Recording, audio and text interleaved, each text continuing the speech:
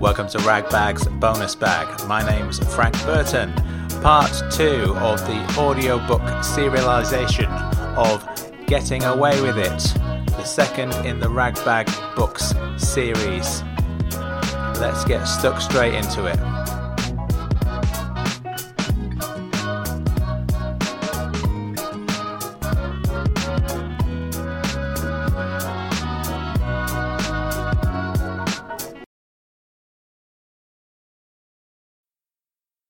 Chapter 8. It wasn't until Jenna had gone that her whole ridiculous story properly took shape in my mind. I realised there was so much she hadn't told me, and so much that still didn't make any sense. Where had she got the idea to write the book in the first place? How did she manage to hide the whole fiasco from her parents? At what point did Jenna disown her parents as she'd previously claimed? Was it before she went travelling around the world for 3 years? What happened during those 3 years of travelling? We'd need at least another night just to talk about that. If this were anyone else, I'd happily accept "and then I went travelling around the world for 3 years" as a neat little end to the story that didn't require further detail. But I realised that the more I talked to Jenna, the more I wanted to know about her. I'd never felt like that about anyone before. I wanted to know everything about her. The whole thing was making me dizzy. I needed to lie down and go to sleep, but I still had to finish my shift. I tried a couple of pages of The Great Gatsby, but couldn't focus on it. I'm sure it was a classic or whatever, but it was nothing compared to the real-life collection of stories that had been sitting across from me for the last few hours. The following night, I had a scheduled catch-up with my manager before I started my shift. Everything was fine, apart from the fact that one of the maintenance men, who'd been popping in and out all week, had spotted Jenna sitting with me for the last 2 nights.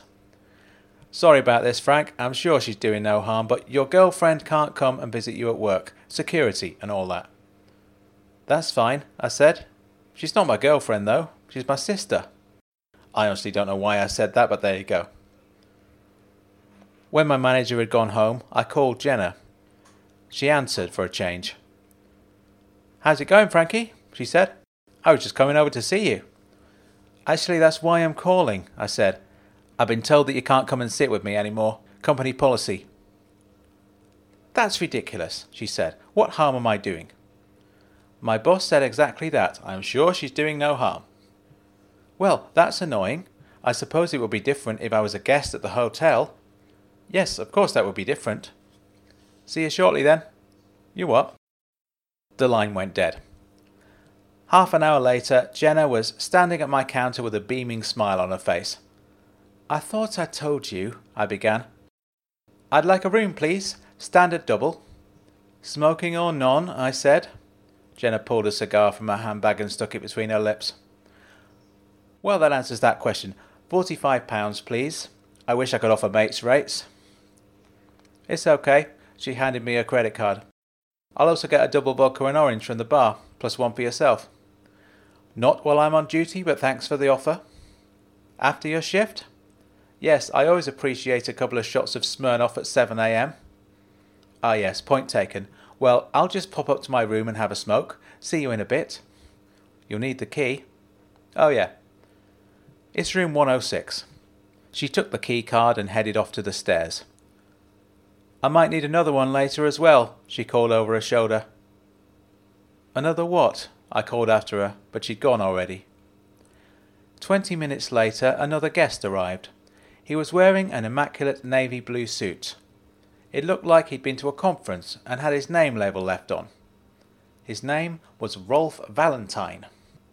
"Hello," he said. "My partner already checked in to room 106. Would I be able to take another key?" Room 106, I said. "Are you sure?" "Booked under the name Jenna McIntyre." "Oh, that's room 106, I said. "Right, yeah. I was thinking of a different room 106, in a different hotel." "Are you all right?" Rolf Valentine asked me. I coughed. Yeah, absolutely fine. Here's your key. Also, I forgot to serve your partner her drink earlier. Can I get one for you too?" "I'll take a bottle of house red, if there is such a thing," said Rolf Valentine. "Coming right up." "It's Frank, right?" he said. What? You're Frank, he said.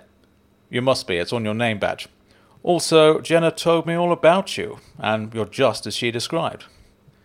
Really? Yes, really. Well, you must be Rolf Valentine, I said. It says so on your name badge. Also, Jenna's told me absolutely nothing about you. Oh, I'm not surprised, said Rolf Valentine. I'm kind of a secret. You can keep a secret though, can't you, Frank? Yeah, I said. It does sound like Jenna has described me well. Could I get those drinks? Sure, one moment. I returned a minute later with the drinks order on a tray. Thanks, he said. It's very nice to meet you. I'm sure we'll meet again. I wasn't sure how to respond to that, so I just let him go. I sat down at my desk with my copy of Gulliver's Travels, but couldn't manage to focus on it. I just wasn't sure what I was supposed to think about what had just happened. It was, at the very least, interesting to have met Jenna's mystery married man. I had, after all, remarked to myself earlier on that I wanted to know everything there was to know about her. Well, here was another piece of the puzzle. He actually seemed like a nice guy. I'd always tried never to judge people at face value, but wealthy people were the one group I'd always struggled not to immediately dislike. Perhaps I'd never met anyone who was properly loaded before. Rolf Valentine just seemed like a regular person. Was I concerned for Jenna? Was I worried that this guy was exploiting her in some way? He looked to be about 20 years older, if that meant anything. I wasn't concerned for Jenna. If anything, I was concerned for him. Was I jealous of him? It's true that I wasn't attracted to Jenna in that way, but what if I turned out to be one of those people who can't handle someone stealing their friend away from them? Clearly that's not what Rolf was doing. From what Jenna had said, I got the impression that he had no intention of leaving his wife. Something else had surprised me about Rolf. It took me a moment to realise. But then, when I replayed our conversation back in my head, there it was. Rolf knew who I was. He knew I worked at the hotel. I was exactly as Jenna had described. The reason I was surprised by this was that I'd always assumed the two of them met up for sex before Rolf raced off back to his wife. It turns out they actually talked to each other. Jenna had taken the time to tell him about her new friend. What else had she told him? Did he know all that stuff about the murder book? I tried to read again, but couldn't. So I cleaned some tables in the empty bar and vacuumed the spotless carpet. I spotted Rolf Valentine buzzing himself out through the entrance doors a couple of hours after he'd gone in. I was half expecting Jenna to come down for a chat, but she didn't appear. Must have fallen asleep. She was still in her room when I finished my shift. I went home and fell asleep. I dreamt that I'd been in the room with Jenna and Rolf that night, but they hadn't noticed I was there. The two of them sat on the bed. Jenna puffed at her cigar while Rolf knocked back the wine straight from the bottle. They played Snakes and Ladders for 2 whole hours. All the while, Jenna was telling him stories about her childhood. And now I was jealous. That night, when I arrived for my shift, Jenna was waiting for me in the reception area with a drink in her hand. There was a party going on in the bar, which apparently was something that happened from time to time. There were a couple of extra staff on to meet the demand. The place was packed out. Someone had put on a CD compilation of indie pop tunes on the stereo, and a few people were dancing. "Sales conference," said Jenna, nodding to the crowd. "I was lucky there was a room left. These lot have got most of them." "You're staying here again tonight?" I said. She nodded. "I thought I'd come and spend some time with you, Frankie." "I met your boyfriend last night," I said. "Yes, I know. Sorry about that. He called me straight after you called, saying he was free for a while." I told him about the hotel. I realised that was probably a bit weird. "It's okay," I said. "He seems like a nice guy." "It's just me in that room tonight." I wondered if that was supposed to be some kind of invitation. "I'll just go and get set up at the desk," I said. I took my coat off and hung it up in the back office. Then I got roped into helping out at the bar. The orders kept on coming, so I was there for quite a while. I spotted Jenna dancing with a group of drunken sales reps to Blur's Park Life. She noticed me watching and winked like she was on some kind of secret mission. Eventually the crowd died down. We closed the bar at midnight. My co-workers went home and the salespeople staggered off to their rooms. Now it was just me and Jenna sitting at a table together, close by to the reception desk so I could hear the phone if it went off. "You know, I've been thinking about this plan of ours," she said. "You know, where we hold historic buildings hostage." "Your plan," I said. "But you have to be my inside man," she said. "I've figured out a foolproof way of ensuring you wouldn't be treated as a suspect." I was going to object, but I thought I'd humour her. "Tell me more." "Let's say you were employed as a tour guide at Skipton Castle." "Why Skipton?"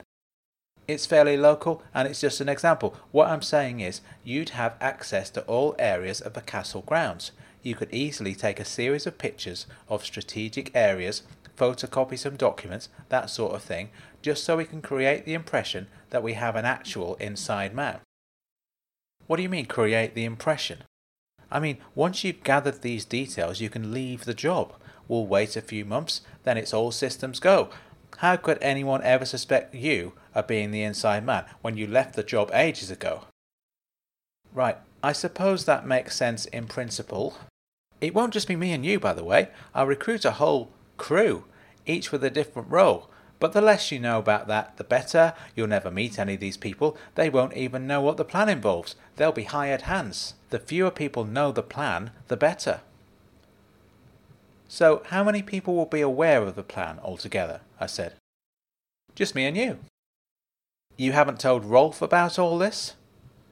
Jenna laughed out loud. "Of course not. He'd say I was completely insane. He might even say, 'If you want £1 million, I'll sort that out for you.' Even though I've always made it clear that I want absolutely nothing from him. No gifts, no handouts." "Right. What's the problem with that?" "Nothing. I just got the impression that you and him talked about everything." "Why, because I told him about you?" "Maybe. I only talk about safe subjects, Frankie. That's the relationship I have with him. He thinks that I have the perfect life, and I kind of play up to that, so whenever something good happens to me, I tell him about it. I won't tell him about how the 3-strop plan is working out, but I will tell him about you." "That's nice," I said. "It is, isn't it?" The opening chords to Getting Away With It by Electronic came on, and we both realised at the same time that the compilation CD was still playing. "I love this song," she said. "One of the best pop songs of all time," I agreed. "Pop," she said, with a look of distaste. "That's what it is," I said. "This is what pop music is supposed to sound like." "Frankie," she said, "would you like to dance?" "Really?" "It might be fun." "I'm not much of a dancer." "It's easy, you'll get the hang of it. Anyway, no one's watching, just me, and I don't care what it looks like." I said. "I realise you're blind to these things," she said, "but there's actually a certain level of sexual tension between us. But we can't burn it off through sleeping together or even kissing. We can dance together, though." "I don't feel any tension," I said. "I don't feel tense at all." "As I say, you're blind to these things. Come on, we've missed half the song now." I popped to the other side of the bar briefly to start the track from the beginning. I turned up the volume a couple of notches. I stepped back into the bar, took Jenna by both hands, and we danced. We both knew all the words and we sang them to each other. I can't reproduce any of them here without the risk of being sued for copyright infringement. What I can say is, at that moment in time it seemed like the most meaningful song I'd ever heard. Jenna was right. There was something between us that wasn't just friendship. I have no real way of explaining what that something was. Whatever it was real, and it was right there, buzzing from her to me and back again. And then something ridiculous happened. Of all the ridiculous things that are yet to happen in this book, and trust me, there are a few, this for me is the most unbelievable part of this story, even though it happened Just as I'm about to describe, a part of me doesn't want to mention it because it seems more than a little contrived. But I've committed myself to being honest and recounting each small moment of this story as it happened to the best of my recollection, so here we go. "You'll write about this one day," she said. "Stop saying that." "You will. This will be an important moment in the book you're going to write about you and me." "Oh, so it's a book now, is it?" "It will be. As a matter of fact, this will be such an important scene you'll call the book Getting Away With It. Because that's what we're going to do, you and me, Frankie. We're going to get away with it." "Not a bad title," I admitted, "but still, how do you know all of this?" "I don't," she said. "Like everyone else who claims to know everything, I'm just making it up as I go along." I didn't say anything else. I stopped dancing and wrapped my arms around her. I held on to her tight until the end of the song, whispering the chorus into her ear.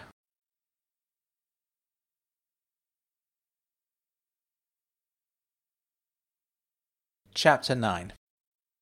A few weeks went by. I settled into my new routine of work at night and lectures and sleep during the day. Jenna got into the habit of visiting me one night a week, booking a room each time. Sometimes Rolf Valentine would turn up, then leave in the early hours. Sometimes he'd stop by my desk on his way out and talk to me about English literature, a subject on which he appeared to know lots about. He gave me a bunch of recommendations for books that weren't included in my course. He said it was a shame English universities focus so much on Anglo-American realist traditions when there was Kafka, Mann, Kundera, Borges and Dostoevsky. I took his advice and checked out some of his recommendations from a library, starting with Notes from the Underground and The Unbearable Lightness of Being. "Your boyfriend knows his stuff," I told Jenna. "These are really incredible books." "I'm a good judge of character," she said. "What does he do for a living, anyway?" "He works for an investment bank," she said. "That's as much as I know." I was going to say, "He's not your typical banker," but then I stopped myself, realizing I wasn't sure what that meant. In November, it was my 19th birthday. I'd left home 2 months previously and had had no contact with my parents whatsoever. It didn't even occur to me to get in touch with them. Clearly, they felt the same way. I was quite happy with this arrangement. I wasn't upset with the way they treated me. I was happy to be rid of them. Quite unexpectedly, my dad turned up at my halls of residence on my birthday at 10 a.m. I'd been working the previous night and had just fallen asleep.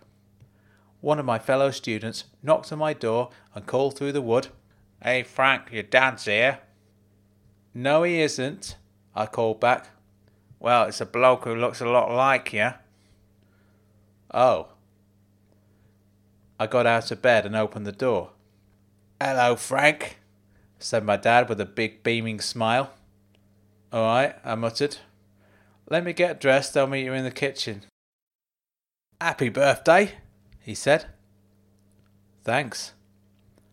5 minutes later, I found him sitting at the table in the communal kitchen. He'd helped himself to a bowl of someone else's cornflakes. "Forgot to have breakfast," was his explanation. "Okay," I said. "I can't stop for long," he said.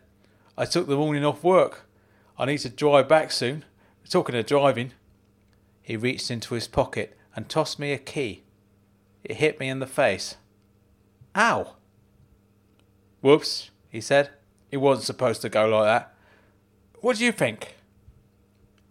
"About what?" "Your birthday present, Frank. I bought you a car." I smiled for the first time since he'd arrived. "Oh, really?" I said. "Well, thanks, Dad. I wasn't expecting that." "That's the nature of surprises, I suppose." He grinned back at me. "Let's go and check it out, eh?" We walked down the corridor to the car park. "How are you planning on driving to work?" I said. "You must have driven the new car here." No, he said quickly. I brought a friend with me. He's gone for a walk. Right.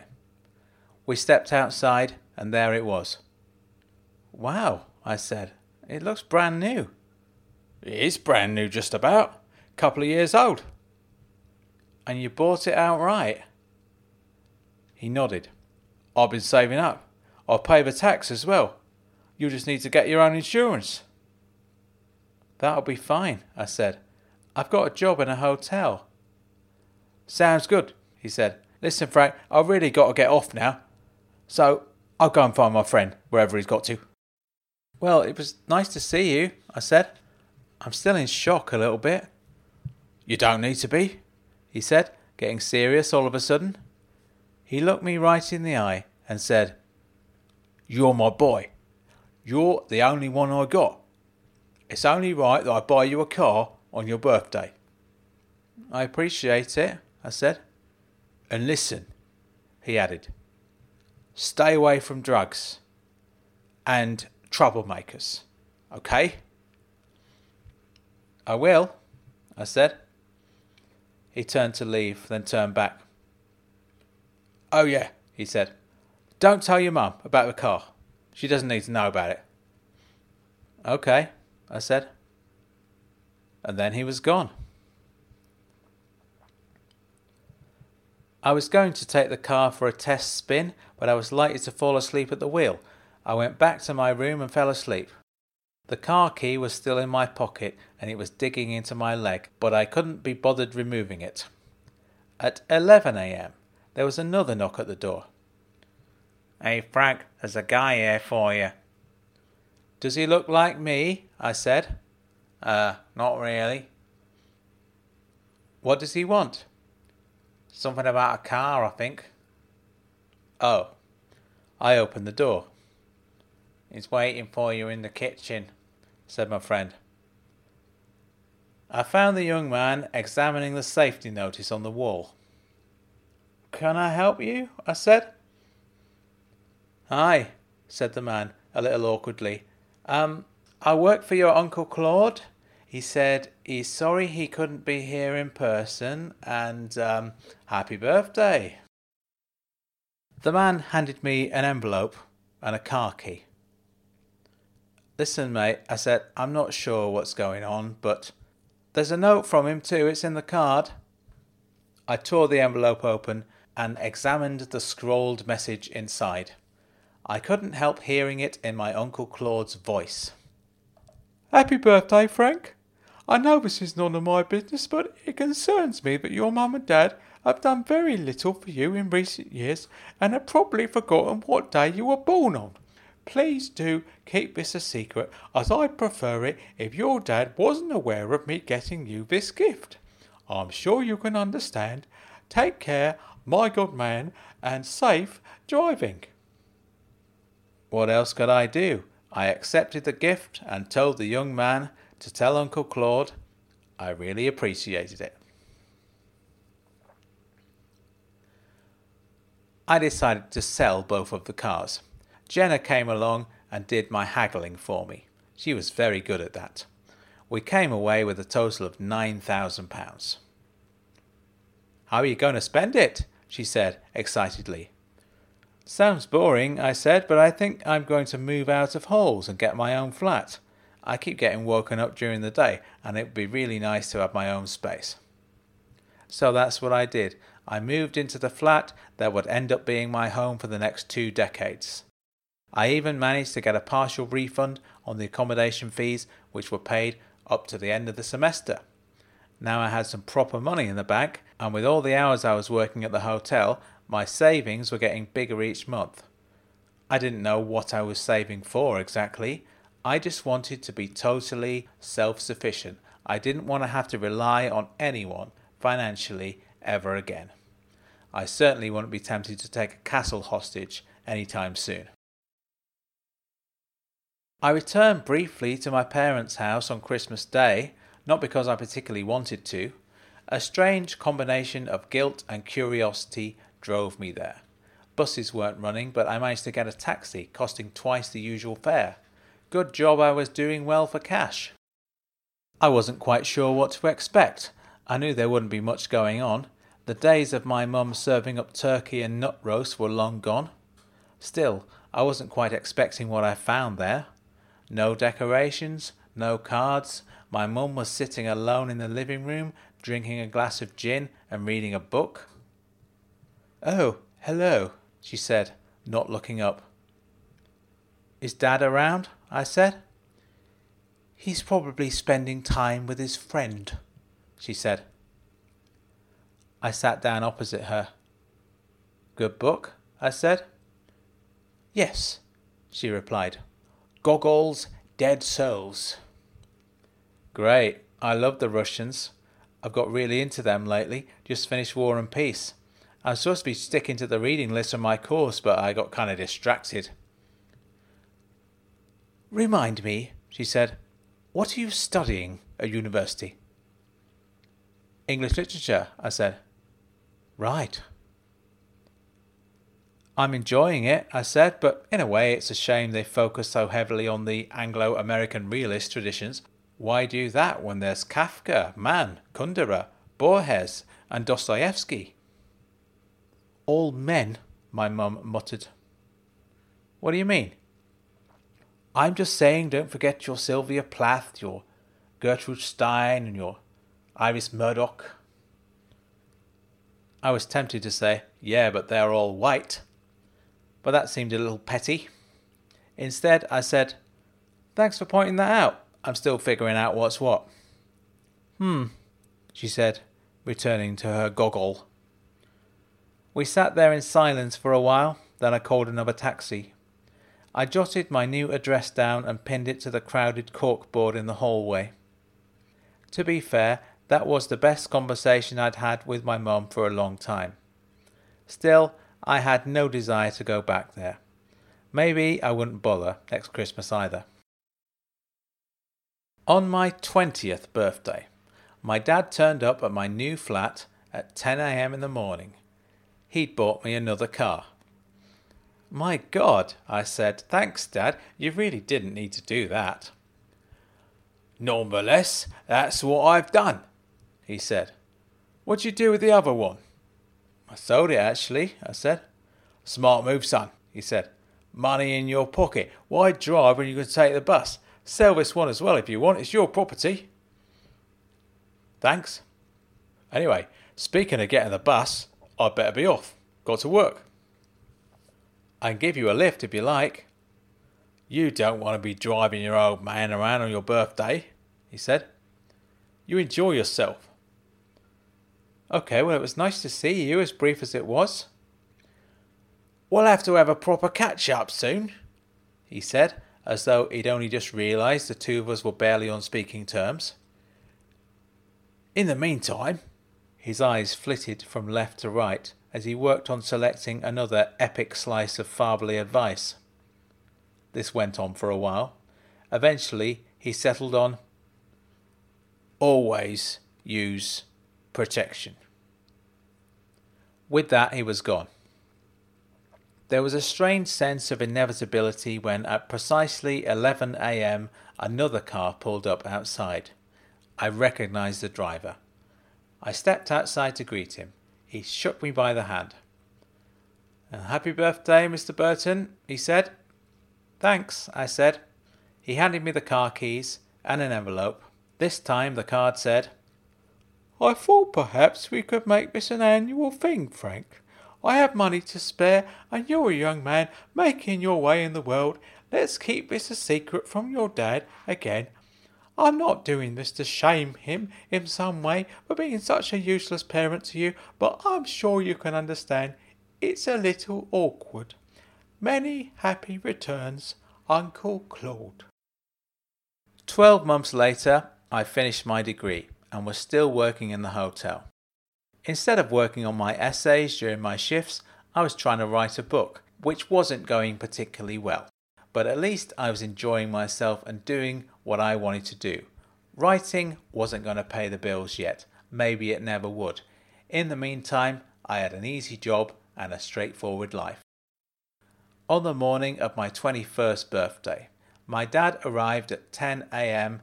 in another new car. I hadn't seen him since the previous birthday.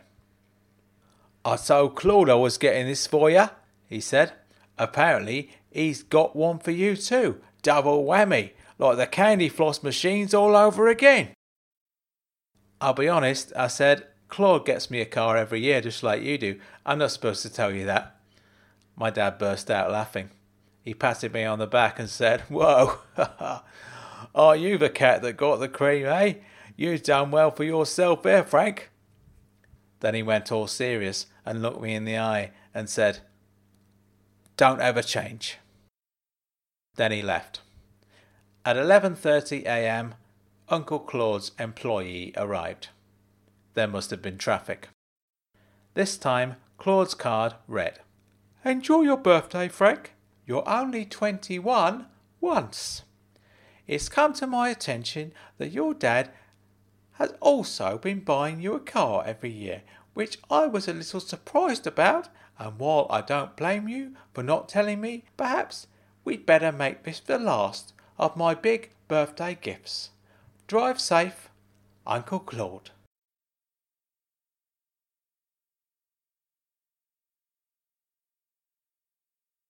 Chapter 10. Jenna came along and helped me sell the 2 cars again. We got a whole 10 grand this time. I said I was thinking of spending the money on a holiday somewhere overseas. I'd never been out of the country and wanted to see a small part of the world. She said she'd love to come too, but she did so much travelling for work she'd prefer to stay at home. I'd have a good time on my own, she said. This was news to me. "What kind of travelling do you do for work?" I said. "Not for my work at the university," she said, winking at me. She'd recently been awarded her doctorate and was now in a part-time teaching position. Work for Operation Fido. Operation Fido was her new name for her favourite topic of conversation, Fido being a neutral word with no connection to the crime, which therefore allowed us to talk about the plan in a covert way. Although Jenna had always assured me the plan was 100% serious, it didn't seem real to me until she gave it a name.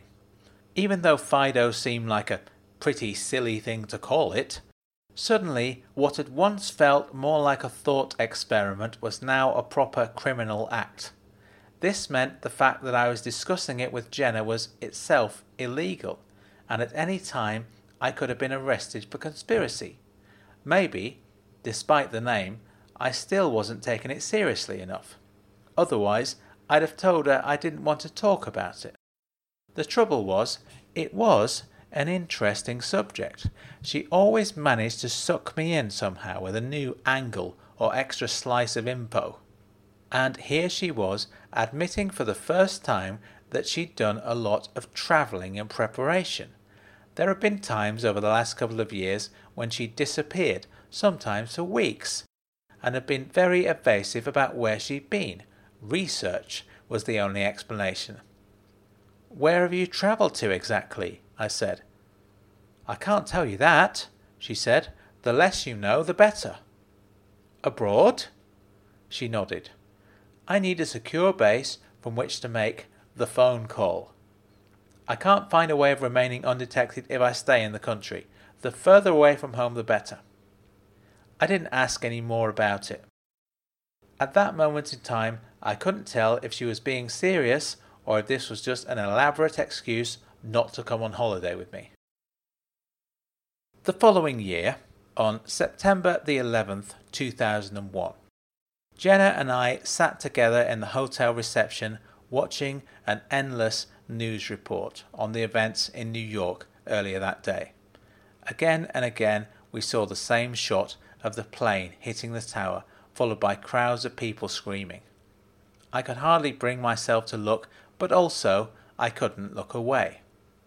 I glanced at the TV guide on the counter. "You know BBC One were due to be screening The Towering Inferno this evening," I said. "Frankie, that's in very poor taste," she said quietly. "It's not a joke, it's in the TV guide." "I'm sure the two things aren't related." "No," I said, "it's just an unfortunate coincidence. I'm just a bit concerned that a few of the older viewers might tune in expecting to see the Towering Inferno and see this instead and assume it's a flashy modern remake. Very poor taste, she said. Let's not joke about this. I wasn't joking, I was genuinely concerned for the old people, but thought I'd better change the subject. I suppose this puts a bit of a dampener on Operation Fido, I said. Now I'd properly offended her. What do you mean, dampener? She snapped. I mean, can you imagine what building security is going to be like after this?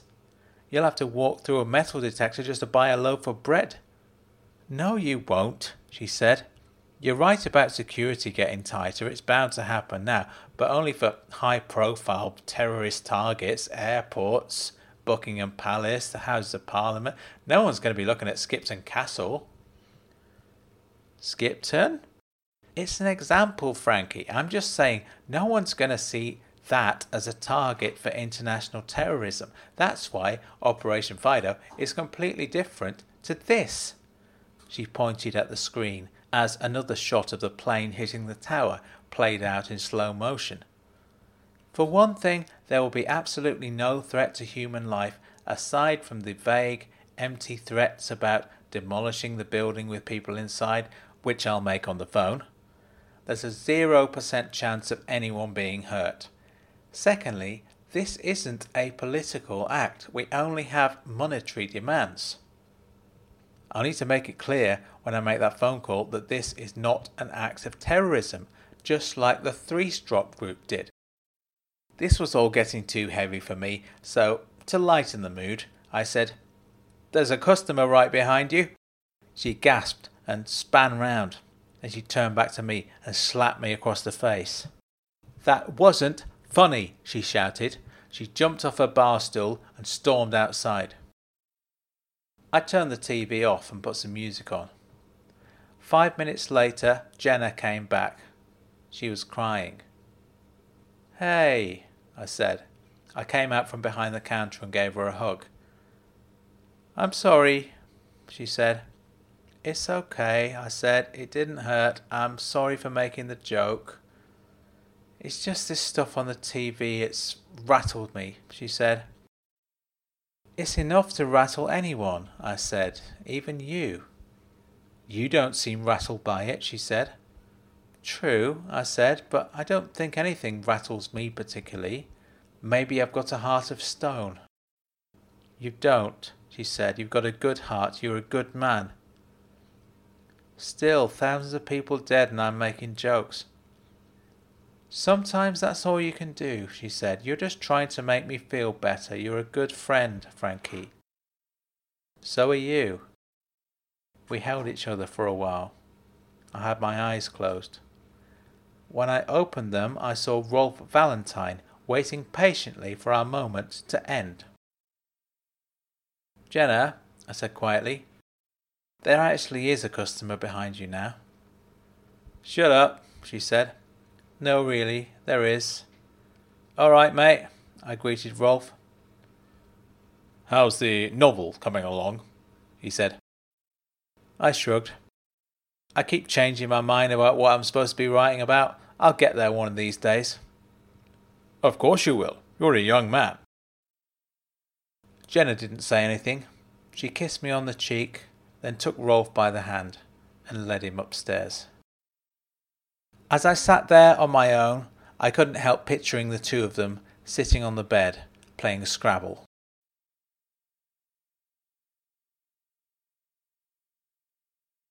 Chapter 11.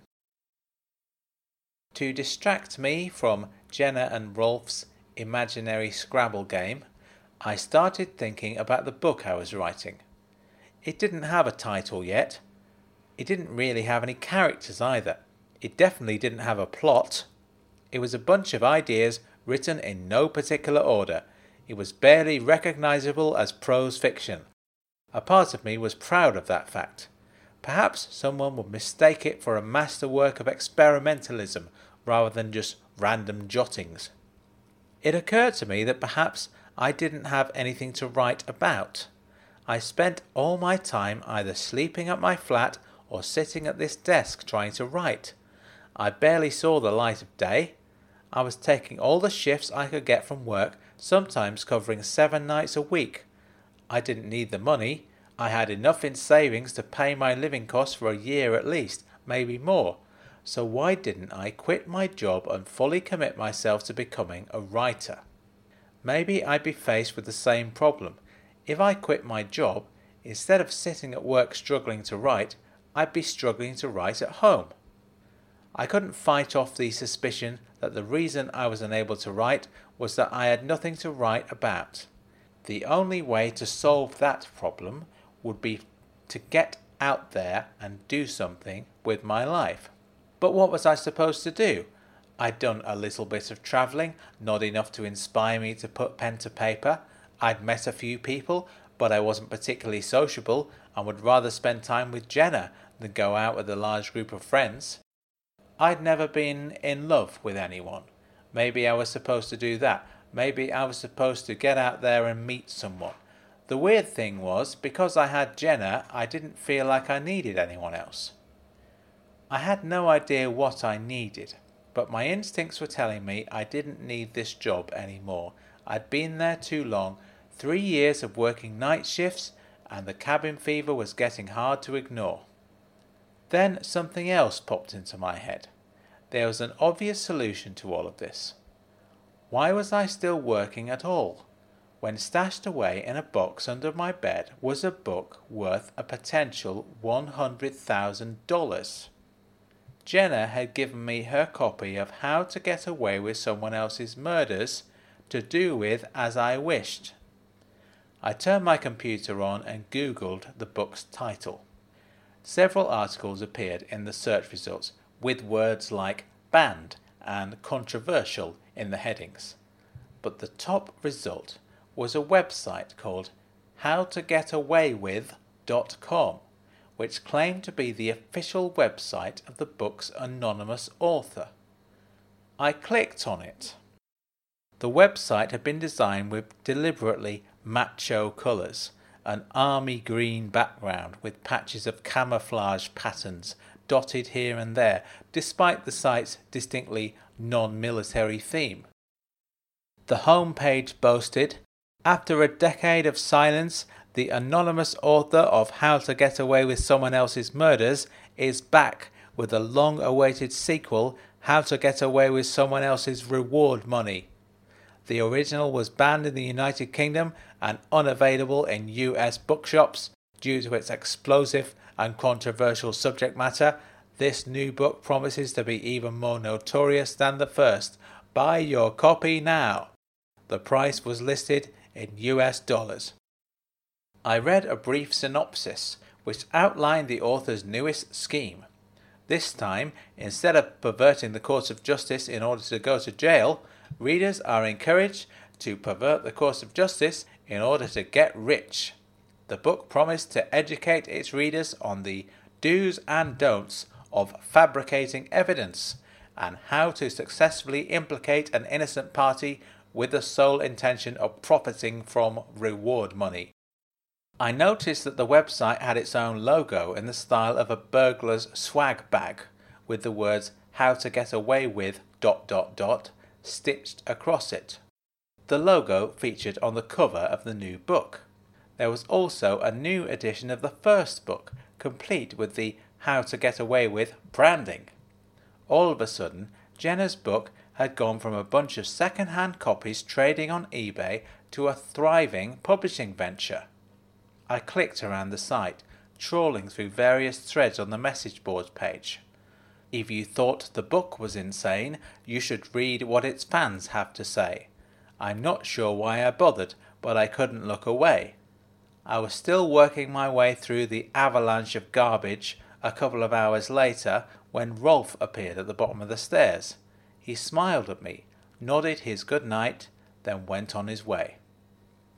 I picked up the phone and called Jenna's room.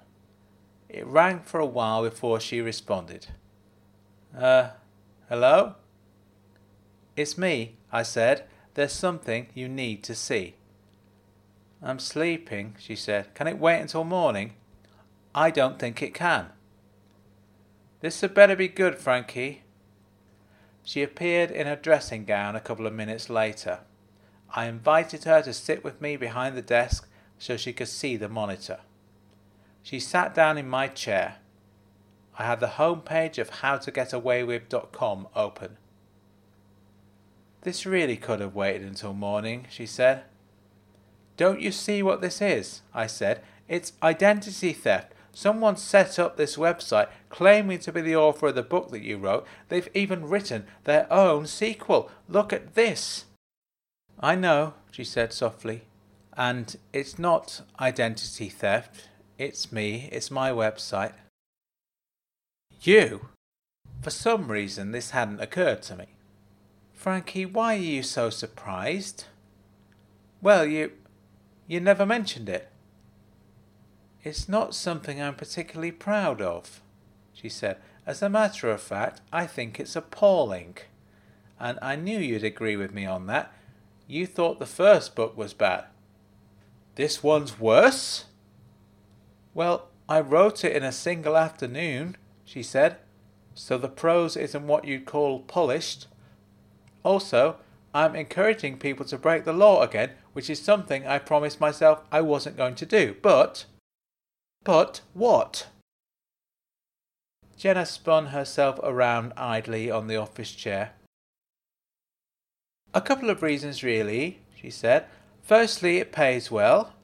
You wouldn't believe how much money I'm making from this venture, Frankie. What do you need money for? You've got a job. We'll come to that. The second reason I wrote this thing is I figured out a way that I can exploit this little niche market of mine, but eliminate the possibility that any of my readers will successfully pull off the scheme I've devised. I make it sound easy, but you genuinely have to be a criminal mastermind to successfully fabricate evidence leading to the conviction of an innocent party, and even then, you wouldn't be guaranteed to receive any police reward money at the end of it. In the vast majority of cases, where reward money is offered, no one receives a payout, even if they've provided evidence that directly leads to a conviction. In some cases, it ends up in a legal battle which the police will always win because, as the saying goes, they are the law. But none of my readers will ever get to that point. As I say, you would need to be a genius to pull it off, and call me judgmental, but on the basis of their correspondence, their intelligence levels aren't high. I'm sorry, Jenna, I said, but that does sound judgmental. How do you know what every single one of your readers is like? You've obviously sold quite a few of these. Purely by the law of averages, it's bound to fall into the hands of a person who's capable of carrying out the crime. But surely that would be contradictory behaviour, she said. An intelligent person would never take a book like this seriously. It's aimed squarely at people who are incapable of thinking for themselves. Also, there's a disclaimer page in both books now, right at the beginning, in big bold letters so nobody misses it. This book is a work of satire and is not to be taken in any way seriously. The author condemns all forms of illegal activity and suggests that you enjoy this book and do not act on any of its advice. That's all very well, I said, but have you seen all these discussions on the message boards? Jenna nodded. These people have a lot to say on the subject of your disclaimer, I continued. It seems to be a general consensus that your lawyers made you say that, otherwise you yourself would be liable for prosecution. So? She said. So what? So what am I supposed to do about that? I've told them it's all a joke. I put it in block capitals. I reached over and shut down the computer, sick of the sight of the stupid khaki lettering. I don't like this at all, I said. I really don't, Jenna. I appreciate that, Frankie. I understand your point of view. Okay, well, that's all I had to say about it, I suppose. In that case, I think I'll go back to bed. It's been a very long and strange day with all this stuff in New York. I'd forgotten about that, but nodded as though I hadn't. Hang on, I said. You were going to tell me what you need the money for. Was I? Just tell me. I'm not sure if I like all of these pushy questions, Frank. I meant to say please. She smiled. Just kidding. You know what it's for, man. She lowered her voice to a whisper. Operation Fido? She jumped off the chair and headed for the stairs. Wait a minute, I called after her. How much money do you need to raise for this thing? Thousands? Millions? Surely it can't be that expensive. Questions, she called over her shoulder. Too many questions.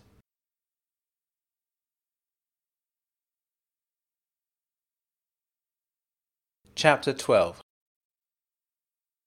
I sent Jenna a text a couple of days later.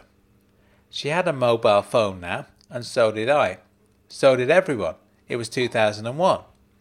The text said, Sorry if I came on a bit strong the other day. I'm just concerned about you. It's less concerning to me now I've had a chance to think about it. A few hours later she texted back, No worries, mate. I texted, If you have the time, I need a bit of careers advice. She texted back immediately, Wow, that's a very fine coincidence. I got you an interview sorted out for a security job at Skipton Castle. I phoned her. She didn't answer. Then she texted, I can't talk, I'm in the library. I replied, Would you mind leaving the library so we can speak? She called me back a couple of minutes later. Hi, she said, what's up? What do you mean, what's up? Skipton Castle? I really can't talk to you about it on the phone, Frankie, or even at the hotel. Come to my house. I'll be there from 6 o'clock tonight. What if I don't want anything to do with your Skipton Castle job? In that case, I'll advise you not to come, she said, and forget I mentioned it. But I will say you'd be doing us both a tremendous favour if you do come. What do you mean by that? I can't talk about it. I'll see you later. Or not. I could have wasted time kidding myself, but I knew straight away there was no way I'd be missing out on this evening's meeting. I was there at 6 p.m. on the dot. She had a hot cup of tea ready for me. Have a seat, Frankie, she said. I sat down on the couch and she flopped down beside me. I hadn't been round to Jenna's place for ages, but it was exactly as it always was. I wondered how much time she actually spent there. So, what's going on? I said. When you say you have a job interview lined up for me, how did you do that? Through Rolf, she said casually. He's very useful for things like that. It's one of the reasons I'm with him, to be honest. He's got contacts in every possible industry. So I asked one of my own contacts to get in touch with his contact, and, well, long story short, someone recommended you for the job. And it can't be traced back to me. That's the beauty of it. None of it can. None of my interactions with the castle and its surrounding area. None of the people involved even know who I am. I don't quite understand what you're saying. You don't need to. You said you have contacts of your own. What kind of contacts? Oh, all sorts. I communicate with most of them using various aliases, different text numbers, email addresses. Now and again, I have to talk to them on the phone. I use a distorter to make me sound like a man. It's hilarious. All these old blokes think I'm one of them. I still don't know what you're talking about. The less you know, the better. You're protected that way. I might as well tell you up front, Jenna, I can't break the law. I came here out of curiosity because you're my friend and because I'm intrigued by the whole thing, but I can't risk going to prison for this. Who said anything about prison? Look, I know you're a doctor of criminology and everything, but I believe that's where they send people who break the law. Who's breaking the law? Are we breaking the law now? Conspiracy to commit a criminal act, I said. That's what they call it, isn't it? We're not conspiring to do anything, Frankie. I'm talking to you about a job interview some people have arranged for you. 3 years of being solely responsible for nighttime running of a hotel should give you a solid chance of getting it. And once you've got the job, because we're friends, it's only natural that from time to time you might mention a few details of your job to me. And maybe a couple of months down the line I might give you some impartial advice, something along the lines of, actually, I don't think this new job's for you. You seem a lot happier working at the hotel, and perhaps you'll take that advice, and from that moment on, you won't have any other connection with your old workplace, and anything that happens there from that point on is nothing to do with you. You're talking as though you have a lawyer present, I said. Do you have one stashed behind the couch or something? Do you understand what I'm saying? She said. Do you see how none of that could be considered illegal activity? But you've told me about Operation Fido. Have I mentioned Operation Fido this evening in connection with this job? No, but...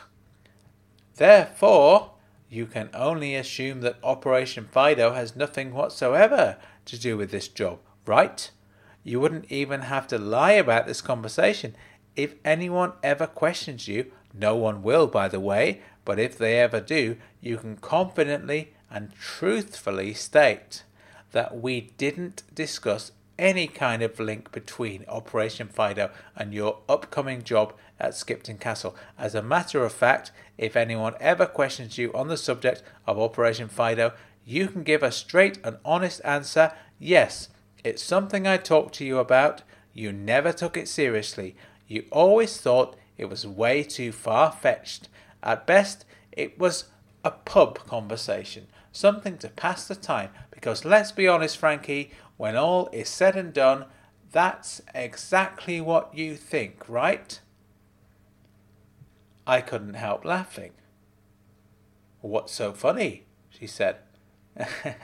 Well, you've done well with all of this, I replied between chuckles. Very, very well. You're absolutely right. I do think it's too far-fetched, and I do think it's a thought experiment.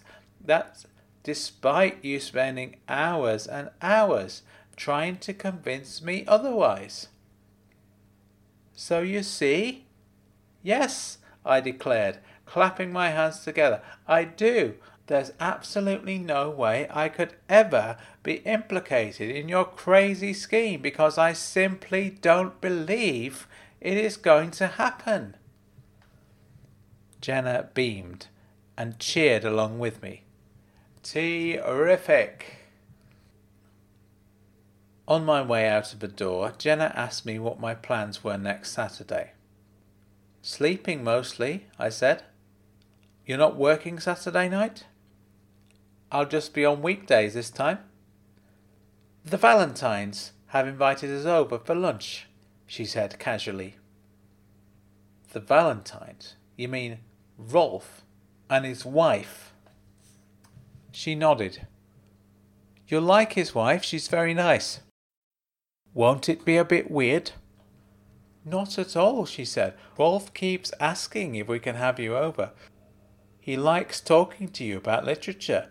He doesn't get much chance to meet people like you. And as I say, Rose would love to meet you too. Rose, I smirked. Rose Valentine, that's a good one. She had a regular name before she married Rolf. Are you in? I shrugged. Sure, why not? It will be weird, but that's okay. In all fairness, I don't get much chance to meet people like Rolf and Rose. You'll have to tell them I'm vegan. They know already. Rolf knows everything about you. It's a date then.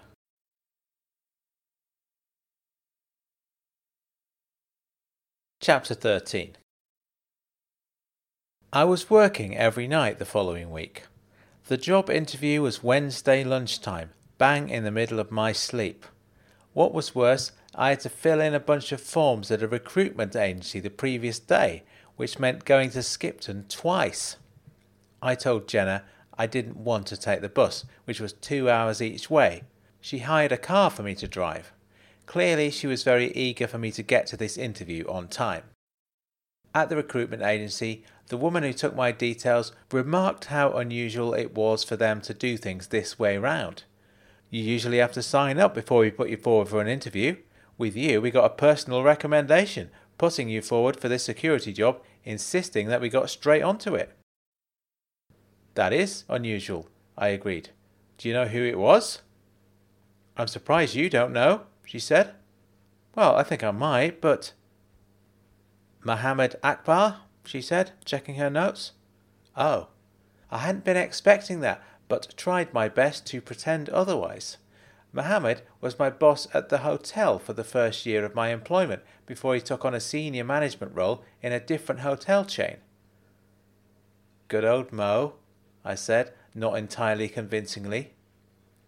He's done you a glowing reference already, she said. I remembered that I once referred to Jenna as my sister when Mohammed asked me about her. I wondered if this came up when Jenna was tracking him down, if, indeed, Jenna had been directly involved in this transaction. It was a struggle to stay awake during the drive to Skipton the following day.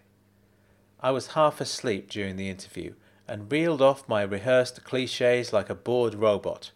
Can-do attitude, strong work ethic, thrive as part of a team. I somehow managed to make it home. As my head hit the pillow, my final thought was, never mind, I didn't really want the job anyway. Then, a couple of hours into my sleep, my phone went off. For some reason, I decided to answer it. It was Nadia, my new boss, offering me the job.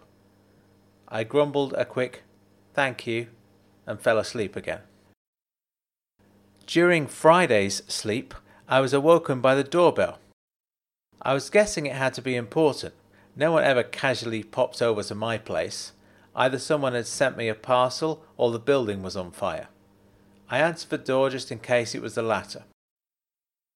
At the door was a woman who was about the same age as me, but she somehow had the look of someone who'd been working in her job for 20 years or more. Hello, Mr. Burton, she said. I'm Mr. Valentine's PA. I wasn't entirely sure what a PA was. I decided not to ask. She handed me a bag with a carefully folded suit inside.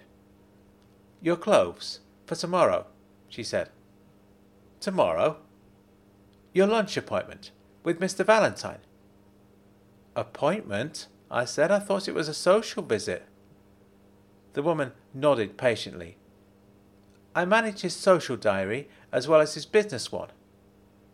Right. Is it normal, this sort of thing? Providing suits for his lunch guests? Not necessarily. Mr. Valentine mentioned you may not have a suit and didn't want you to feel underdressed, seeing as he'll be wearing one. He wears a business suit on a Saturday afternoon? She considered the question. It's more of a casual suit, she said. Casual suit, I repeated. Well, thanks for helping me out here. I really am way out of my depth. Glad to be of help, Mr. Burton. I must be going. After 3 hours' sleep on Saturday morning, Jenna arrived to pick me up. I'd only got out of bed 10 minutes before, but managed to brush my teeth and climb into my suit. Actually, I made the mistake of putting the suit on first, so I ended up with a toothpaste mark on the lapel. In my defence, it was a great-looking toothpaste stain. It had stripes on and everything. I liked the suit. It was comfortable and just the right size. Maybe I'd start wearing suits in day-to-day life after this. You don't need to be nervous, Jenna advised me as we drove. I'm not, I said. Just be yourself. I'm always myself. If anyone's nervous, it's you. I don't get nervous, she bellowed. I can tell you're nervous when your voice gets loud. You're deafening me right now. Okay, she said quietly.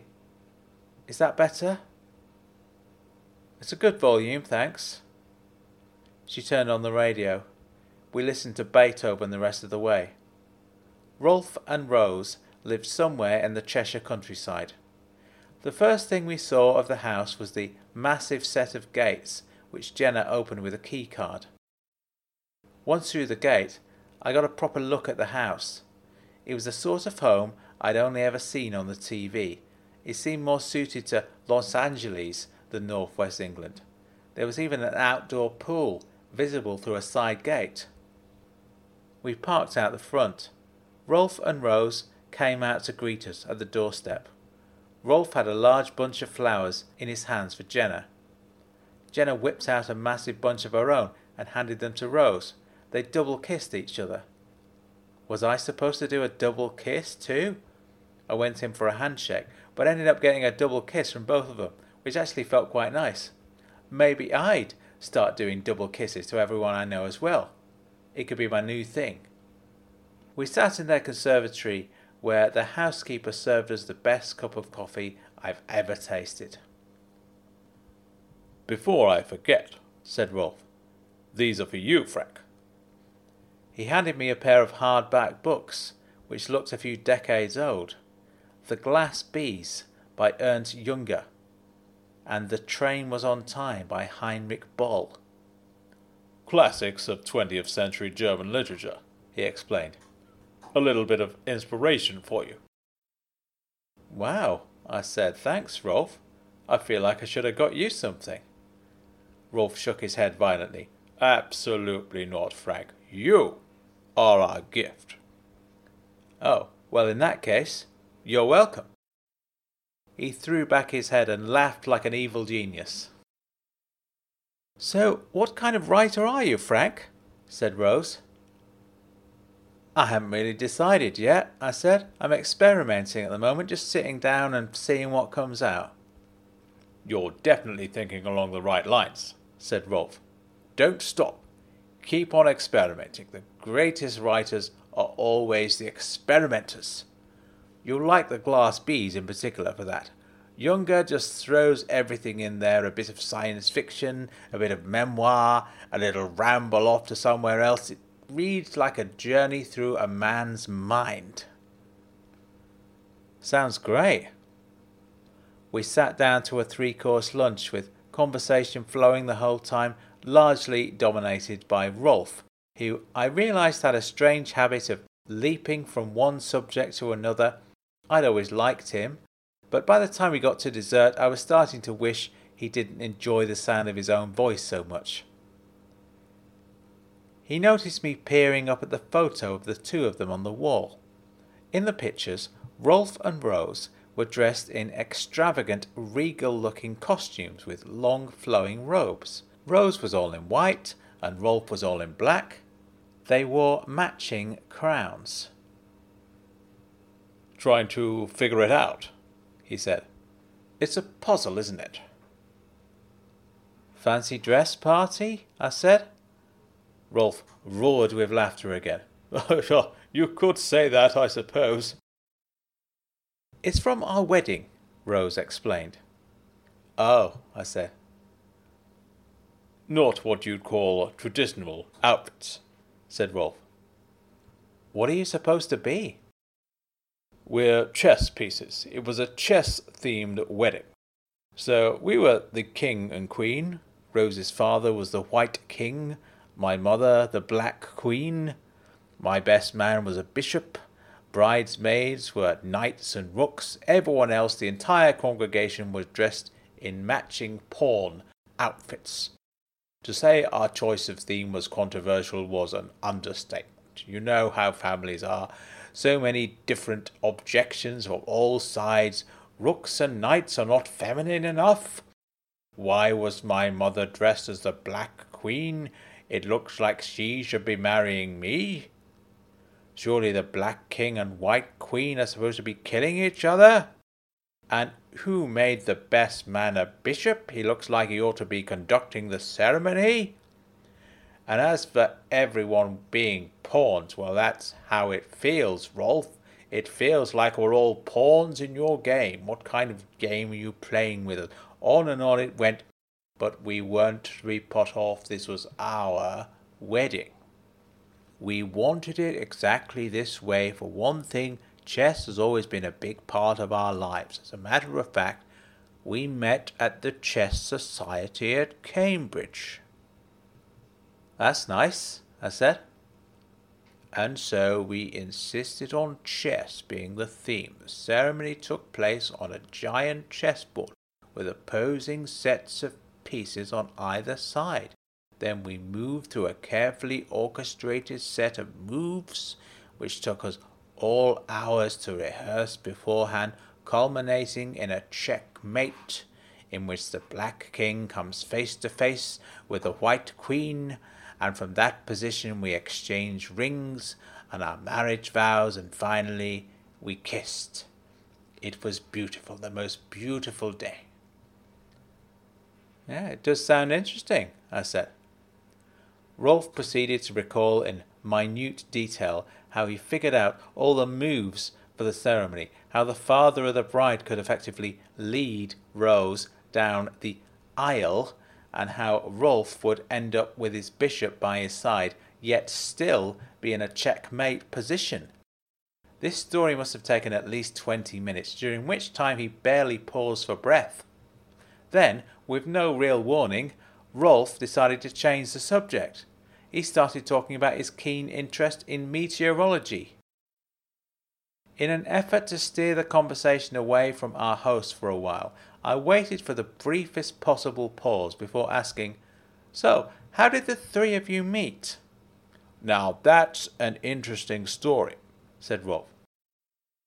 "A few years ago I received a letter from a young criminology student, asking for my thoughts on the subject of white-collar crime. She'd drawn up a kind of survey aimed at people in my profession with a range of hypothetical scenarios. What would you do if, that kind of thing. I'd usually throw something like that straight in the recycling. While I'd love to help, I simply don't have the time.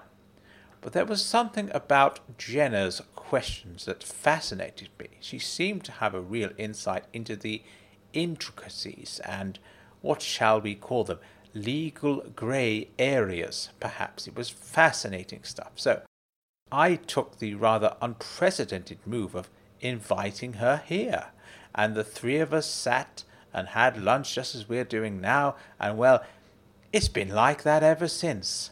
I suppose ultimately I like talking to interesting people, wherever they're from, whatever their background. My ears are open." He laughed again for no apparent reason. "Actually, Rolf," said Jenna, "talking of research, I was hoping to pick your brains some more." "New project, Jenna?"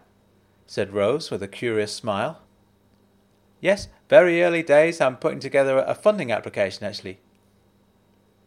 "Ah," said Rolf. He wiped his lips on his napkin and stood up. "If we're talking shop, I'd better take you up to the library."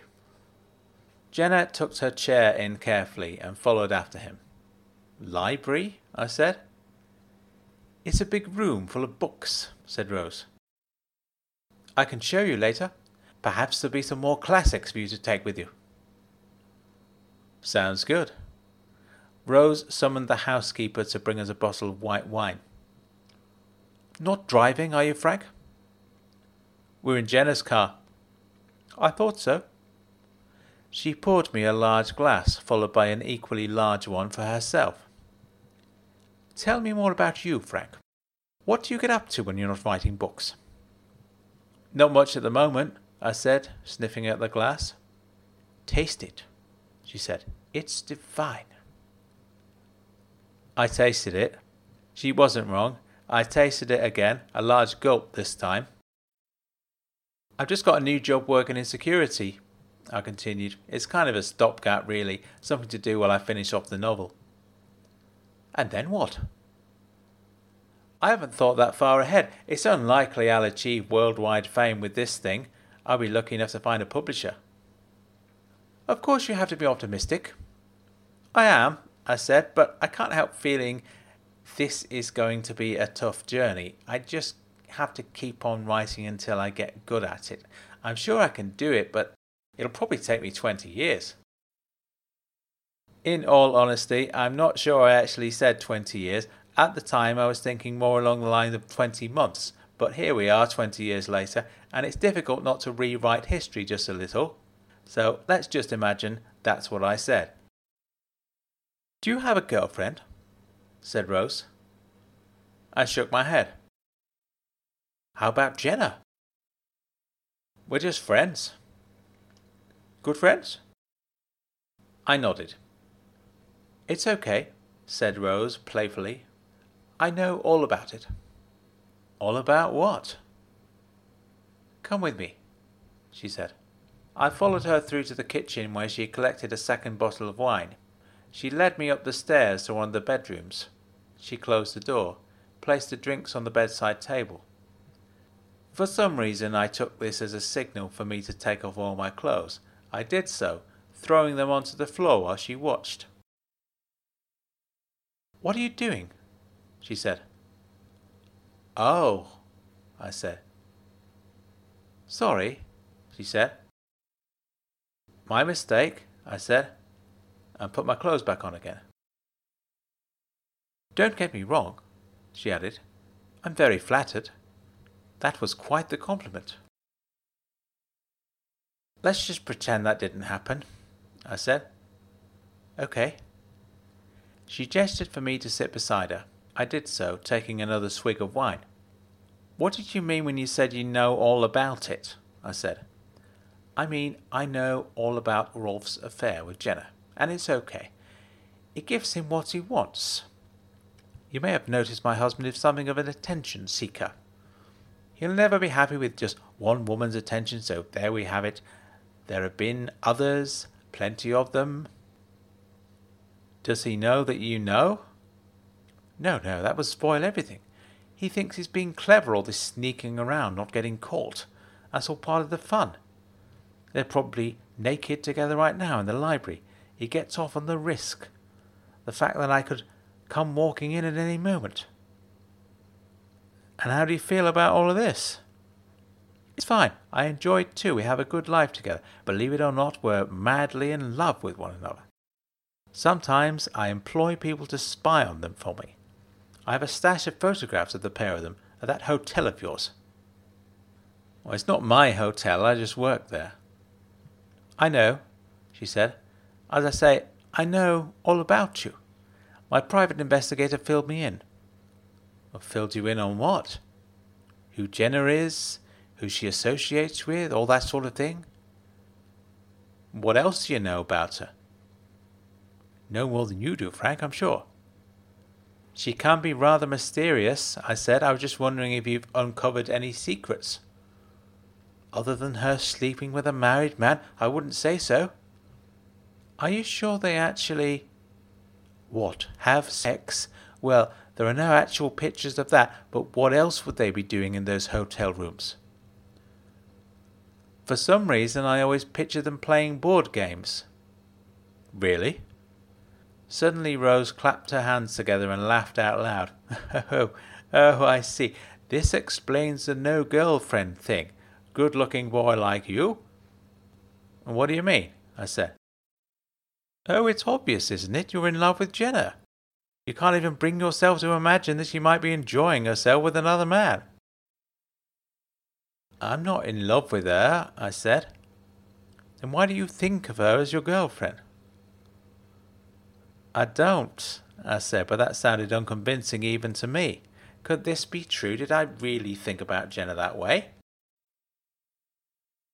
There is something between us, I admitted. It's not a sexual thing and it's not a romantic thing. It's impossible to define, but it's there. I've never felt this way about anyone else, and maybe you're right. Maybe if she wasn't in my life, I'd feel the need to find myself a girlfriend or whatever. But the fact of the matter is, I don't feel that need. Yes, said Rose. Though I think we've established you do have needs. I finished my drink. Rose uncorked the next bottle and filled it up to the brim. "So what should we do now?" I said. "We could play a board game, I suppose." "Do you have any?" "We have everything here. No children, but hundreds of games. What do you fancy, Monopoly?" "You'll thrash me at that," I said. "You're rich." "Not necessarily an advantage." "How about Cluedo?" "Perfect. I'll go and fetch it." She left the room, and I immediately fell asleep. Jenna woke me a couple of hours later and told me it was time to go. "Oh my God," I said, "I'm sorry." "It's okay," she said. "You've hardly slept. As a matter of fact, Rolf and Rose have popped off for a siesta themselves. I told them we'll see ourselves out." I was pleased I didn't have to say goodbye to them. All that double kissing might have turned out to be quite awkward after my encounter with Mrs. Valentine. "Listen," I said in the car. "I don't want to alarm you, but Rose is fully aware about you and Rolf." "Oh, I know," said Jenna. "She's known for a while. Sorry, I should have filled you in." "There's more," I said. "The private detective? Yeah, I know about him too. Had to pay him off so he wouldn't look into me properly. Can you imagine that? Having the whole of Operation Fido blown apart because my lover's wife paid someone to spy on me. What a downfall that would have been." "How do you know this guy isn't still investigating you?" "Well, I told you I bribed him. He was happy to ask no questions, and I was happy with him handing over some pictures of me and Rolf. There's nothing incriminating there anyway." "What if she gets suspicious again? Hires a different detective?" "I don't see why she'd bother." "But you have to admit it's a possibility." "If she does, I'll be on to him again, like I was the first guy. I have a knack for these things, Frankie." "I'm sure you do." "Anyway," she said, "thanks for coming." "No problem. I'm still not sure why you invited me."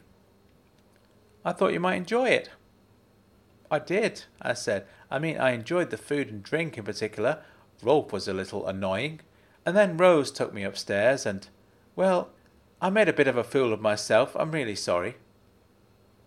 "What did you do? Try it on with her?" "Kind of." "Don't apologize. You should go for it. She's beautiful." "That's the problem. I went for it and got rejected." "Maybe you just took her by surprise." "She did say she was very flattered. Still, it was a stupid thing to do." "Why?" "Well, she's married for one thing," I said. "That's not me passing judgment on your thing with Rolf, by the way. I just prefer not to be part of it. And it's probably best if I don't come back with you again." "That's fine," she said. "And I appreciate you not passing judgment on me, Frankie. You never do, and that's a wonderful thing. I wish everyone was like you." "One thing that bothers me, though," I said, "it seems to me like Rolf gets off on parading you in front of his wife, then disappearing off to the library with you. With all this talk about chess, I can't help feeling you're a pawn in his game." Jenna hooted at that. "Sorry, Frankie. I really do appreciate your concern, but I'm a pawn in his game. What do you think we were doing in the library?" "Well, you weren't playing Cluedo." "Rolf was helping me with my research project, putting me in touch with some of his contacts.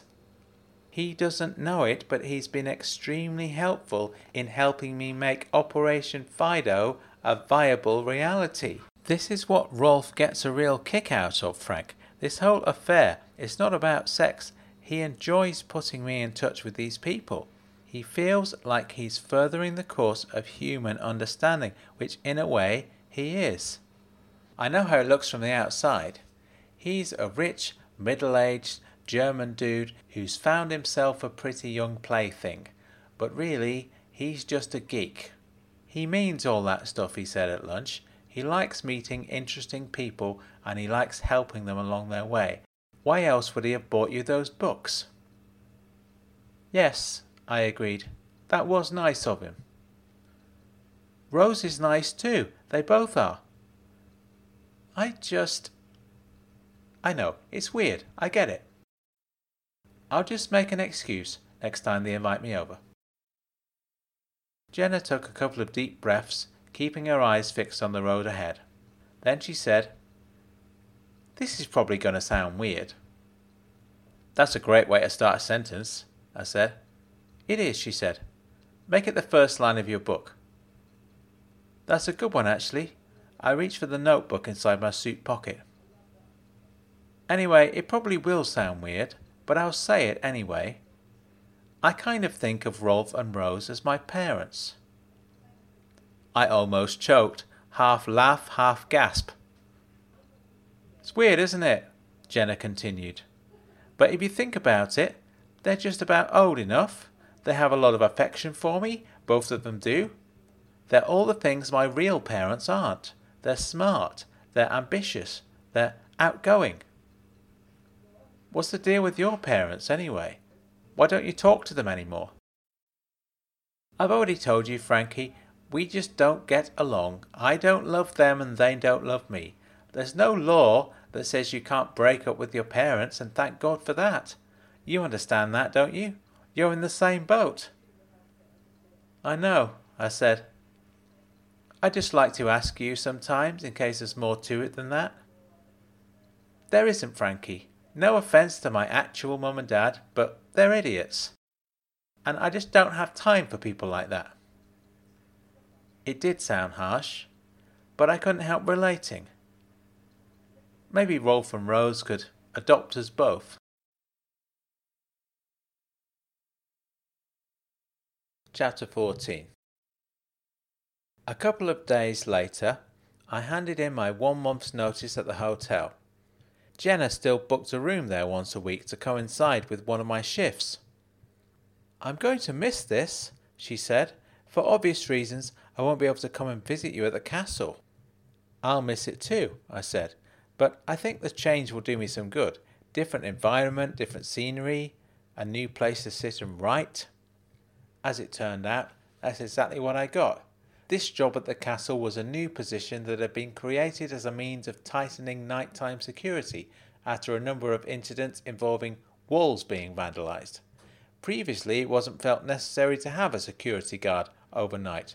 There was nothing available to steal, or nothing worth the hassle of breaking into a medieval fortress for, at any rate. There were a couple of PCs dating back to the 90s, and some petty cash locked in a safe. The sole purpose of the job was protecting the exterior walls from potential vandals. I had my own office, where I'd sit and survey security screens. Sometimes I'd take a stroll outside if I happened to notice anything potentially suspicious. But mostly I'd sit at my desk attempting to write my book. Over 2 successive nights I read the books Rolf gave me. On the 3rd night I moved on to another book I'd ordered online a while ago. How to Get Away with Someone Else's Reward Money. I knew that I wouldn't enjoy this experience, but for some reason I needed to see how bad it actually was. Or maybe I was missing Jenna's company and this was as close as I'd get to spending time with her. Chapter 1 was called Selecting Your Crime. "It's important to get stage 1 right," said the author. "It's my firm belief that the police can be easily defrauded, but only in a particular set of circumstances. You're unlikely to get anywhere with robberies, for example.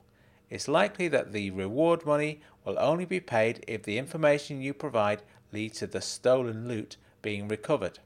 The only way to do that is to solve the crime yourself. While reward money is offered for a wide variety of other offences, you can't go wrong with violent crime.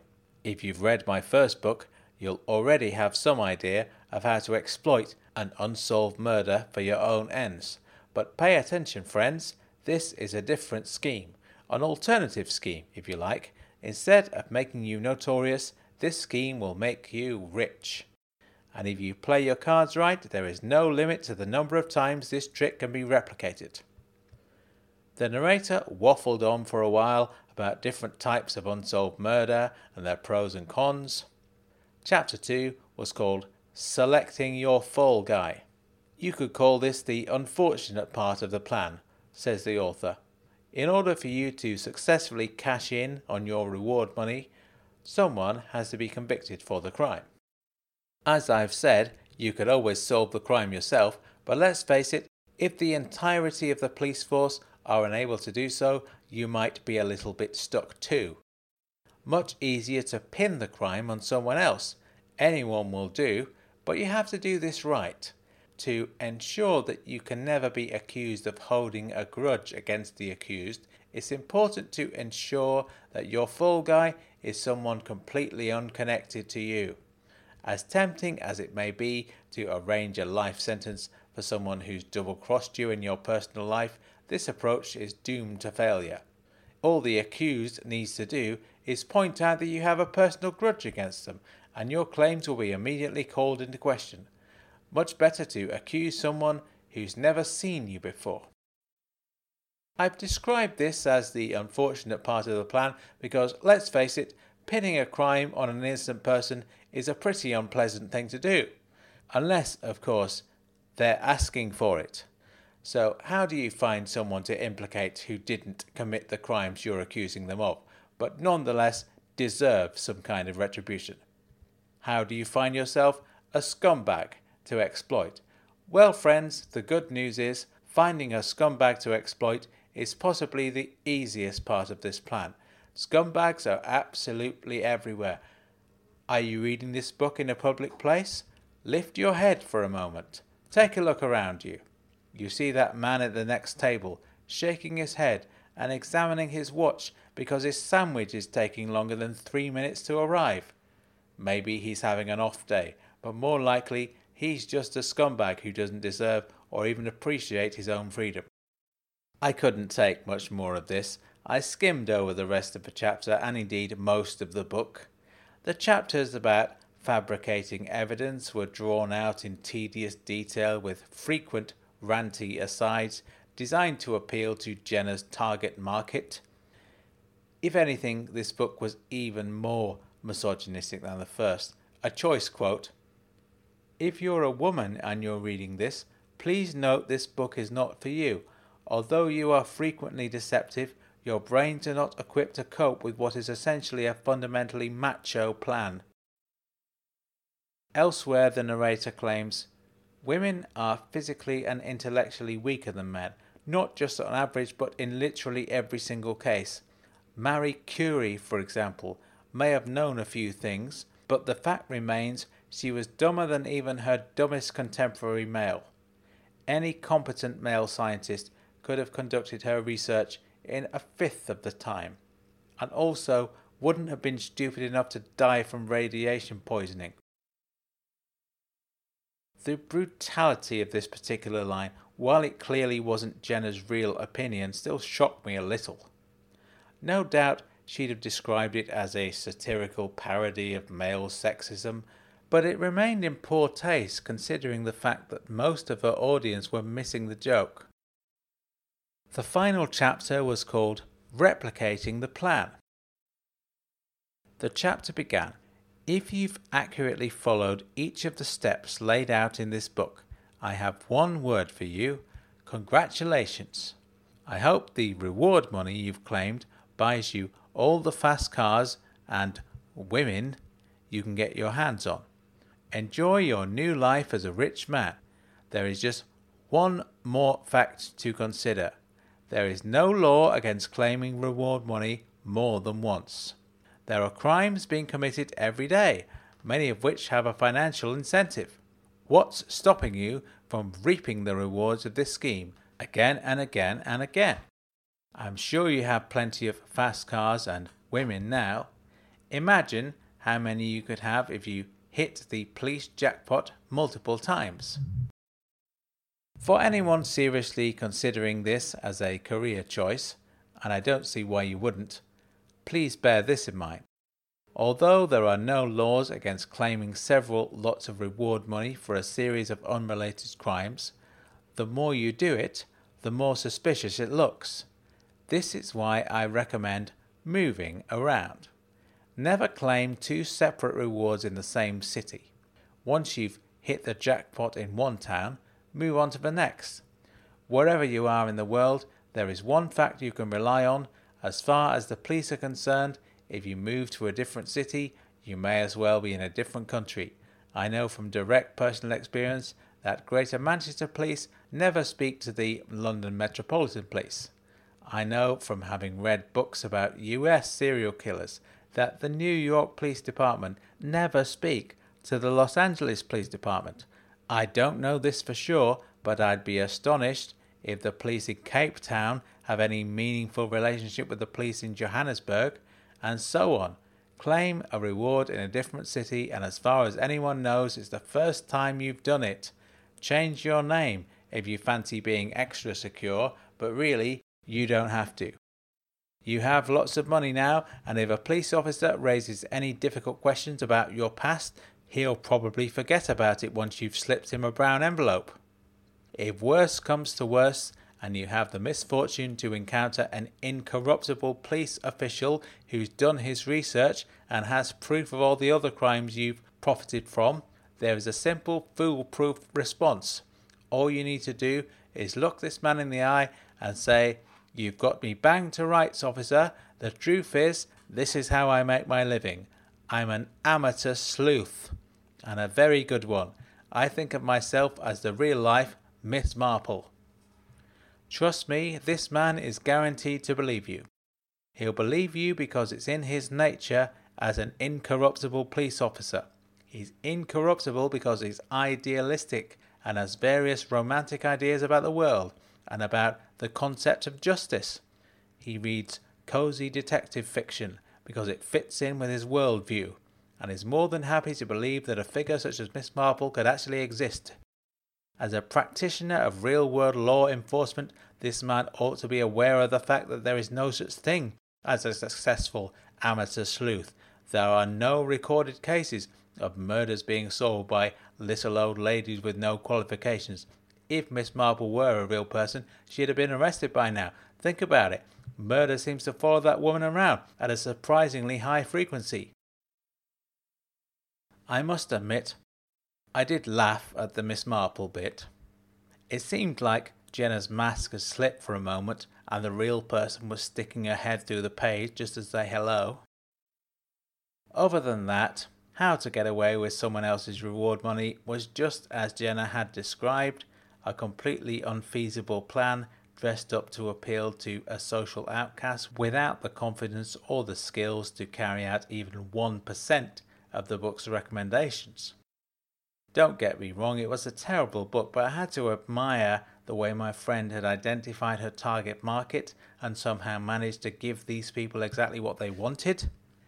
Is that what I was supposed to be doing with my own writing? Who exactly were the target demographic for my uneven, interconnected jumble of ideas? How was I supposed to give these people what they wanted when I had no idea who they were? I took a walk around the outside of the castle. I started thinking about Operation Fido. I remained entirely unconvinced that Jenna's plan was ever going to happen, and yet here I was, right in the epicenter of where her proposed act of extortion was due to take place. I may not have believed it, but Jenna clearly did. She'd sent me there for a reason. In fact, I'd already gathered all the information she needed over the 2 previous nights. Photocopies of internal staff documents, Polaroid pictures of strategic points of interest within the castle grounds. I'd posted them all through her front door when I finished my second shift. The question was, now what? The following evening before work, I texted Jenna saying, "Delivery arrived okay?" She replied, "It's perfect, thanks." I replied, "So, you have everything you need now?" "Yes," she texted back. "Good," I replied.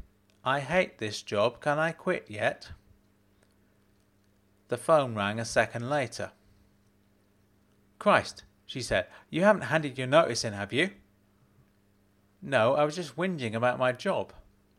"You have to stay, Frankie. I'm sorry, it'll look too suspicious." Why? People leave jobs all the time. In this case, once Operation You Know What has taken place, they'll see that you work there for less than a week and alarm bells will ring. You'll be questioned, interrogated. We can't have that. I know what you're like, Frankie. You'll end up telling them everything. I just can't face going back there, sitting at that empty desk on my own all night long. You could work on your book. I'm struggling with it. I need to take a break from writing. You'll figure out a way of getting through it. So I'm just staying there for appearance's sake, even though you have everything you need. That's right. So what if I took a daytime shift, carried on working at the castle, but different hours? If they're willing to do that for you, sure. This nighttime thing was just a way of getting you in there. Sounds good to me. I struggled my way through one more night shift. The following afternoon, I had a scheduled phone call with my boss, Nadia, to feed back on my last few nights of work. Playing the conversation tactfully, I told her everything was fine, apart from a few practical issues I was having with my commute to work. I hadn't realised how long the journey would take, and spending 2 hours on the bus after a night shift was becoming too much of a strain. I could solve this by buying a car, I said, and I'm totally happy to do that, but I'm just floating this idea with you, right? I was wondering if I could take on some daytime shifts instead. I'd love to say yes, said Nadia, but it's a nighttime position. I understand. That being said, there's a role we're having trouble filling right now which might interest you. You'd have to apply for it and go through the interview process. I'd be happy to do that. What does it involve? It's rather different to the job you're currently in, but have you ever done any acting work, Frank? I didn't want to give her an outright no, but wasn't sure what else to say. The best I could manage was, only in the sense that all the world's a stage. This seemed to go down very well. It made her laugh anyway. You should say that in the interview, Frank. Very good. I'll drop you an email with the details. I remember this very clearly because it was the first time I ever heard anyone use the expression drop you an email, and the unusual wording confused me for a while. My application was processed very quickly. By the following week, I'd exchanged my nights for days. I worked weekends, plus any weekdays on which a shipment of school kids were booked in. I played the role of Sir Prancelot, a knight who acquired his nickname due to his habit of, yes, you guessed it, prancing around. A lot. I spent most of the day with a broomstick between my legs with a horse's head on the end, galloping up and down and bellowing, "Good day," to any passing children. Also, because this role was supposedly educational, occasionally I'd say things like, "You know what though, guys?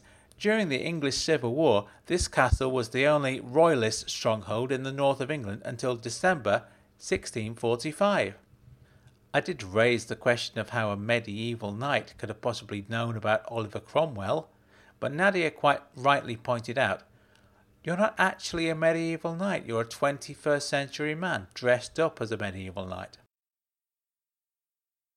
I absolutely loved it. This was the closest I would ever get to being famous. Kids were having their pictures taken with me every 5 minutes. Some even asked for my autograph. Nadia told me I was the best Sir Prancelot they'd ever had. I said, "Really?" She said, "Yes. All your predecessors were professional actors. They cause all kinds of trouble. They hate the job. They think it's beneath them. They see it as the bottom rung of the ladder in the acting world. As soon as a better opportunity comes along, they're off. And until then, all they do is complain, whereas you've done the whole thing with a genuine smile on your face." "I don't see what their problem is," I said. "It's good fun. I haven't done any proper exercise out in the fresh air for ages. It's doing me the world of good." "I'm rather pleased with myself, actually," Nadia added. "Choosing you over someone qualified. thinking outside the box. I'd never heard the expression thinking outside the box either. I quite like that one. Shall we go for a drink after work? I said. I'd love to, she said. So we went to the local pub and we got rather drunk. We ended up at her place. It had been a long time since I'd slept with anyone. Maybe what Rose had said to me recently about Jenna being my proxy girlfriend had touched a nerve. Or maybe it was simply the fact that Jenna wasn't there. Anyway, I slept with Nadia, and it didn't feel like I was somehow cheating on Jenna. It felt really, really good. I hope this doesn't affect our working relationship, she said as we got dressed in the morning. Don't worry, I said, it won't. What makes you say that? Because I've decided that it won't, so it won't. I like your attitude, Frank. She kissed me. This is one way of cutting out that bus journey, right? I said. Good point, she said. You should stay here again tonight. Maybe wear your chainmail suit this time. Really? That's your thing? Chainmail? Of course it is, she said. I have this theory that people who have a thing for medieval outfits end up working in castles. We're all perverts, basically. Nice, I said. It's a date. Jenna called me a couple of weeks later. I was in the pub with some of my work colleagues and had to pop outside so I could hear her. How you doing? I said. Sorry I haven't been in touch, I've been busy. Yes, I know, said Jenna. Enjoying yourself? I'm having a whale of a time as it happens. It's 1,000,000 times better than my night shift. In that case, you're probably not going to like what I have to say. Why? Do you like the night shift? Have I hurt the night shift's feelings? Are you drunk? She said. A bit, yes. So what? I need to have a serious conversation with you, Frankie. Is there a way that you can sober up? I straightened my face. Saying we need to have a serious conversation always works, I said. I'm sober as a judge now. Okay, she said. I'm afraid to say it's time for you to leave. I was hoping to stay for a couple more rounds. Not the pub, your job. I didn't say anything. Are you there? She said. Yes. Look, I'm sorry it has to be this way, but I wasn't anticipating you getting this gig as a children's tour guide. I was hoping you'd be one of those people who turns up for a couple of months, then disappears without anyone really noticing he's gone. I'm afraid to say you're drawing too much attention to yourself. Of course I'm drawing attention to myself, I snapped back at her. I'm Sir Prancelot. Also, and I'm sorry to bring this up, but are you sleeping with your boss? How the hell did you know that? One of my contacts heard a rumour, so it's true. We're both single, we're not breaking any laws, what's the problem? Sorry to repeat myself, said Jenna, but you're drawing too much attention to yourself. You've revealed a little more of yourself than I was hoping for. So what are you saying? I have to break it off with her? I like her. She keeps saying all these interesting things. I've been taking notes. Anyway, that's not important. I'm enjoying myself. Are you in love with her? No, but... Break it off with her then. Tell her you're quitting. You're going back to your old job. Sir Prancelot isn't your bag. I've spent the last 2 weeks telling her it's the best job I've ever had. Okay, think up your own story, but you have to end it, Frankie. Otherwise I can basically kiss years of work goodbye. You know I've spent years on this, right? Yes, I said, I know. Plus all the money I've ploughed into it, all the proceeds from that stupid second book, every single penny. It's all gone into Operation You-Know-What. Okay, I said. Well, it looks like I have no choice then, doesn't it? I really appreciate it, Frankie. I know it's a sacrifice. I promise I'll make it up to you. I ended the call. My new friends and my soon-to-be ex-girlfriend were waiting for me inside. I couldn't face them right now. I went off for a walk, stomping through the streets of Skipton with the air of a 4-year-old who's been denied ice cream on a hot day. The chapter heading from How to Get Away with Someone Else's Reward Money kept popping back into my head. Selecting your fall guy. Jenna had written those words. She put thought into that. Why did I keep feeling like she'd selected me?